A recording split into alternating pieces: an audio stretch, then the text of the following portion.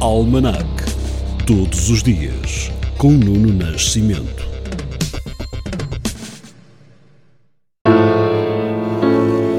É em 31 de março de 1791 que Mozart aceita a encomenda anónima do Requiem, que irá compor, a par da sua última ópera, A Flauta Mágica. No último dia do mês de março de 1889, a Torre Eiffel foi inaugurada em Paris. Já em 1948, o Congresso norte-americano aprovou o Plano Março, um plano de auxílio à recuperação europeia depois da Segunda Guerra Mundial. A 31 de março de 1961, Álvaro Cunhal é eleito secretário-geral do PCP. Já em 1974, neste dia, é criado o subsídio de desemprego.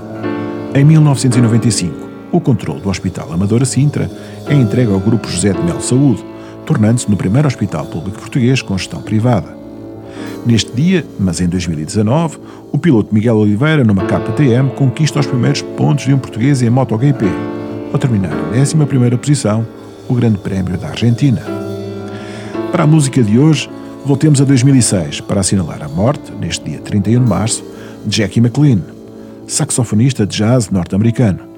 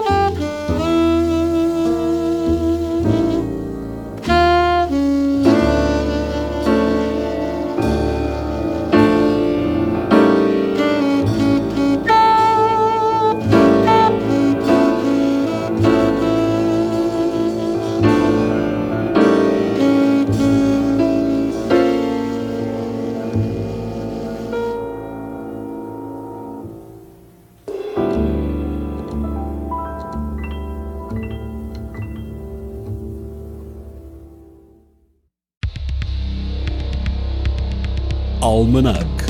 Todos os dias, com Nuno Nascimento.